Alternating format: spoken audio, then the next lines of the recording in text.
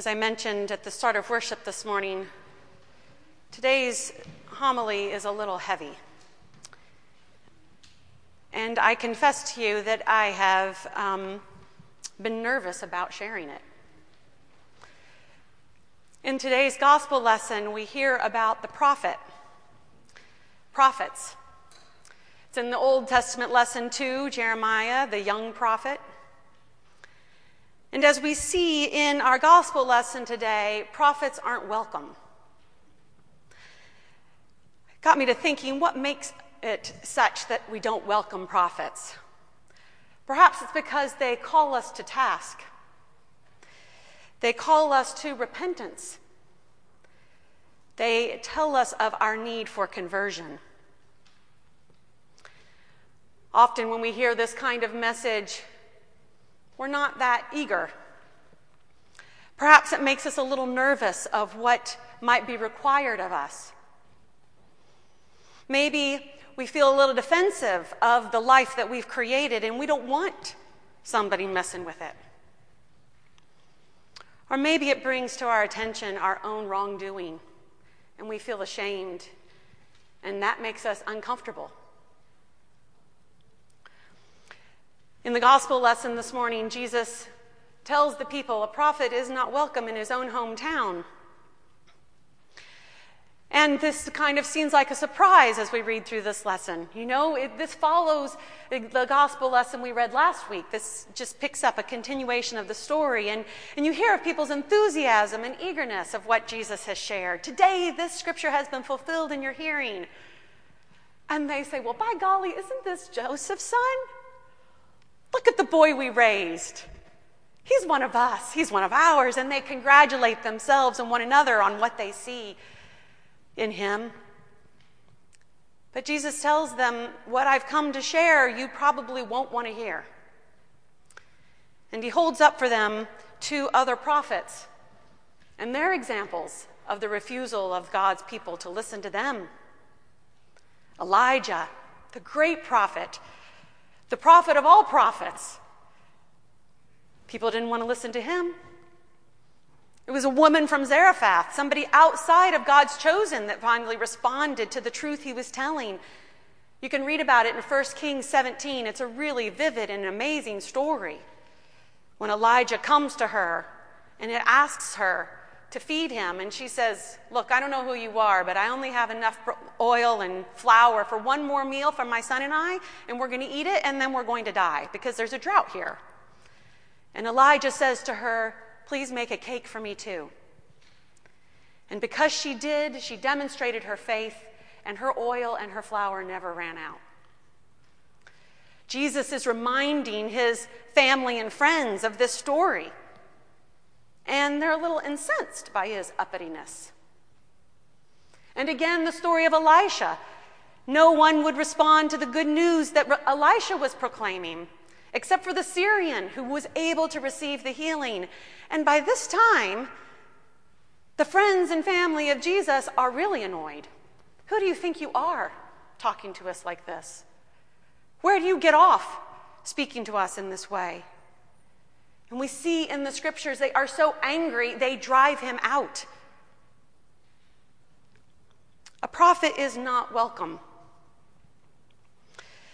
So often a prophet says, look, this is what God says. God says this is how it's going to go, folks. And usually we don't want to hear that. I was reflecting on how to bring this to our contemporary framework and was reminded that Dr. King is often referred to as a prophet. One publication I have refers to him as America's prophet. I'm not yet 50 years old, and so Dr. King has been dead longer than I've been alive. And perhaps, I believe, we're inclined to whitewash his message, forgetting how radical his message was. I recently was talking with a friend who just this past month relayed to me a story. She was in a mixed company of people, and she was talking about Dr. King and the day that would honor him. And one of the women in her group said, "That man ruined my college experience." And I thought, yeah, protestations, news of beatings and bombings and fire hoses, ugly talk, student bodies getting angry at each other. Perhaps she just wanted to go and learn stuff and maybe pledge to a sorority and maybe meet the person she'd want to be married to the rest of her life. Maybe that's what she thought college would be, and it wasn't. And it's because of the unrest that Dr. King brought to everyone's attention. Near the end of his life, he was talking about the Poor People's Campaign and spoke about 3 isms of our society that make poverty a reality and keep poverty fully functioning. The 3 things are racism, materialism, and militarism. Racism, materialism, and militarism. He was killed when he was fighting for those things, to go against those things, to dismantle those things. And I dare say, 50 years after the fact, those things are very much alive in our world. But even to think of even a more contemporary prophet, someone who's even alive now. Some people have called Cornel West a prophet. I'm not sure how many of you all know Cornel West or know of him. It would be helpful to me if you wouldn't mind raising your hands if you've heard of Cornel West. Okay, good. That's a good number. And if you would raise your hand if you've read his stuff or heard his stuff. Much smaller group. Thank you. Well, as an intellectual and an intellectual congregation, you would do well to know his writings. I'm going to introduce him to you through some quotes of his. One of his quotes is, "Never forget that justice is what love looks like in public." Justice is what love looks like in public. Another one, "To be a Christian is to live dangerously, honestly, freely, to step in the name of love as if you may land on nothing, yet to keep on stepping because the something that sustains you, no empire can give you and no empire can take away." This is what we're given in Jesus. A new kingdom, a sense of identity, a way forward for living in this world, and no empire can give it to us, and no empire can take it away. It is love, and it calls us into dangerous situations. We can't embark on this without conversion, without opening ourselves up to God's reign in our life through Jesus, through saying, "I want you to reorient me. I want to live following you, and I can only do that with your direction." That's what the prophets call us to. They point out to us that we can't live the life we long for without conversion. The freedom that we long for is in Jesus. Cornel West says, "Liberty means resisting all forms of cultural authoritarianism, be it from the right-wing church, black ideologues, black nationalists, or mainstream white media. We have to accent liberty and freedom of expression and thought in all their forms." Now, why is this so important? It's because we only have our voice. We all only have a voice. And the voice that we have is ours. And it is truly, authentically ours. When I prepare families for baptism and they have to do the 3 renunciations, I tell them, speak it. Speak against evil. You have a voice to do that. And in so doing, you make room for something new to come about. What it is that you long for, which is a new orientation.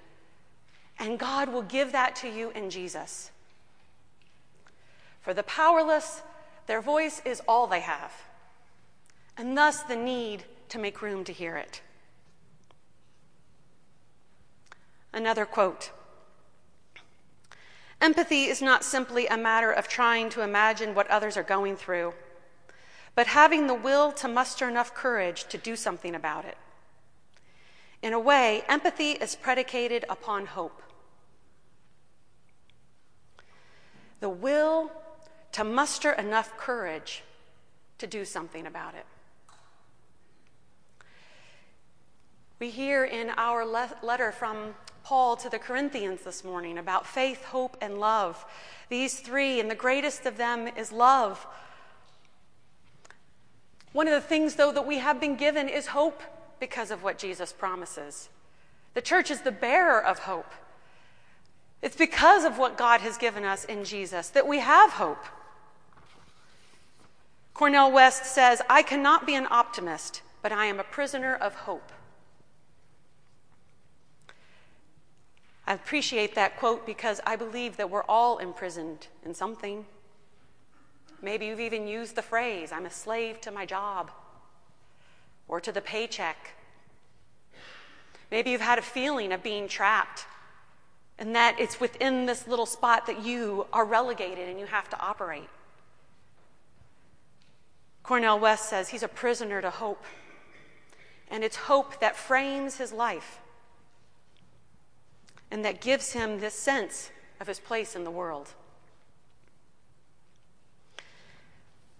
In some of my reading I'm doing for my degree, I came across this sentence from a man whose last name is Bosch. He says, "The poor and lowly deserve preference not because they are morally or religiously better than others, but because God is God, in whose eyes the last are first." They deserve preference not because they're better than us, but because God is God, and in God's eyes, the last are first. And so Cornel West, here's another one of his quotes. He says, "It's a beautiful thing to be on fire for justice. There is no greater joy than inspiring and empowering others, especially the least of these, the precious and priceless wretched of the earth." In that last phrase, the precious and priceless wretched of the earth, he reminds us of how we relegate people and how we assign folks. Those are the wretched or the outcast. And he's reminding us that in God's eyes, they are precious and priceless. And so we too are called to notice that. In following Jesus, we're asked to go among the lowly and the poor, because that's where Jesus goes first. First, that's where Jesus goes. I have been sick this week with grief at the crime that happened in Chicago on Tuesday. Maybe you heard about it because the man is a movie star. I mean, he's in TV. Jussie Smollett. An African-American man, a gay man. And on Tuesday, he was attacked. And some substance was poured on his skin. And a noose was put around his neck. That's happening in our country. Simply because these crimes happen one by one does not mean that there's not an evil that unites them. He had to get himself to the hospital. I can't imagine the terror that he felt. And I can't imagine the terror that people feel who are like him.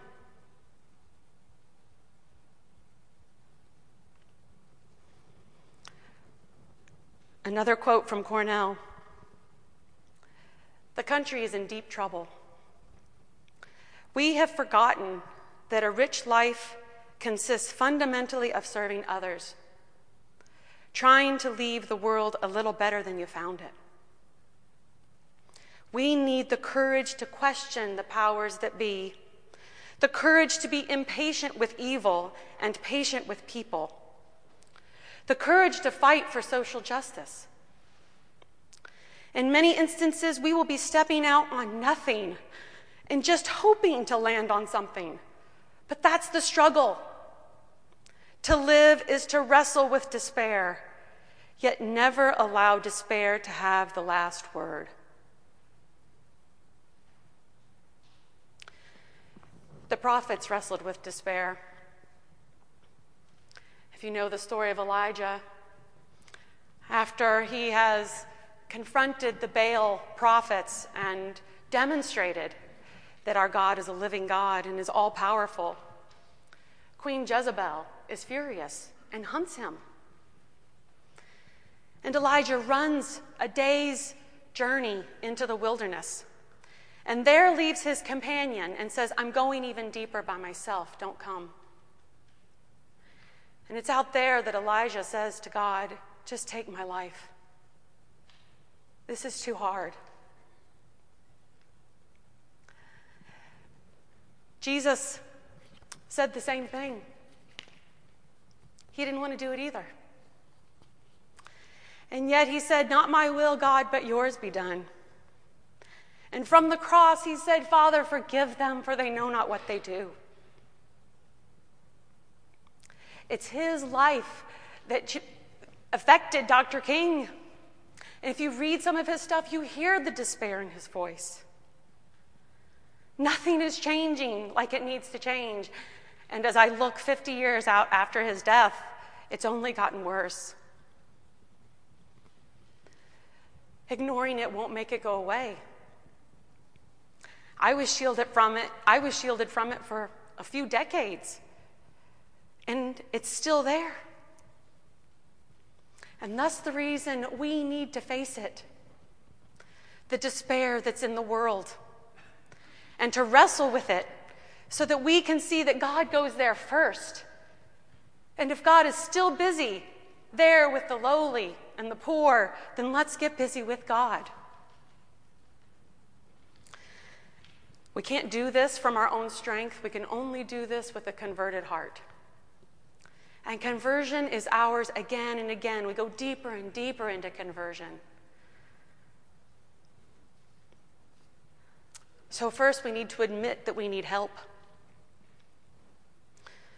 I don't know how you might do that, but here are a couple sentences that came to my mind. Perhaps this one fits you. Lord, I don't even know if you exist, but I know that I need you to. Or this one. Lord, I'm trying to build a life of meaning and value, and even with all of my intention, the place is falling down around me. We are called to go where Jesus goes.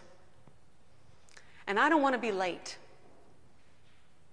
God has issued the call and promised to be with us and to sustain us in the long haul. And I want to believe God in that. This morning at 9 o'clock, Avril led an hour's conversation on pastoral care for transgender and non-binary people.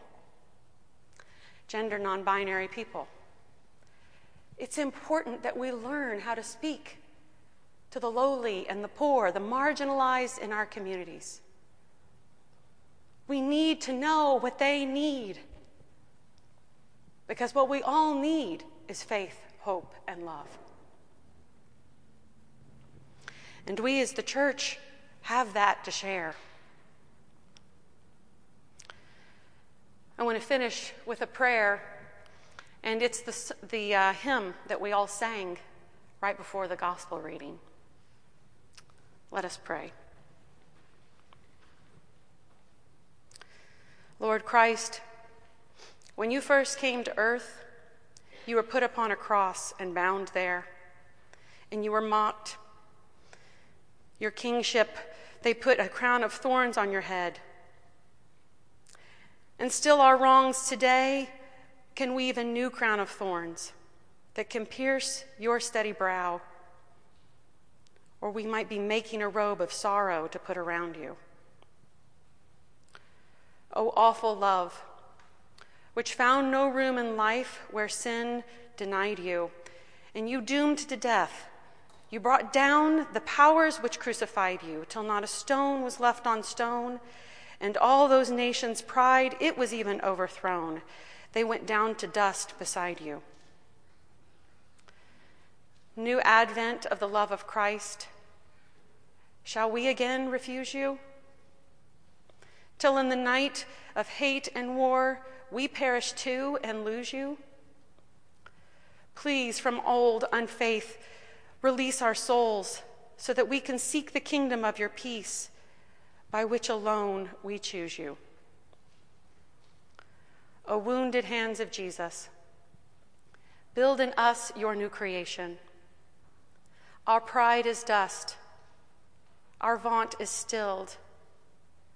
We wait for your revelation. O love that triumphs over loss, we bring our hearts before your cross to finish your salvation in us. Amen.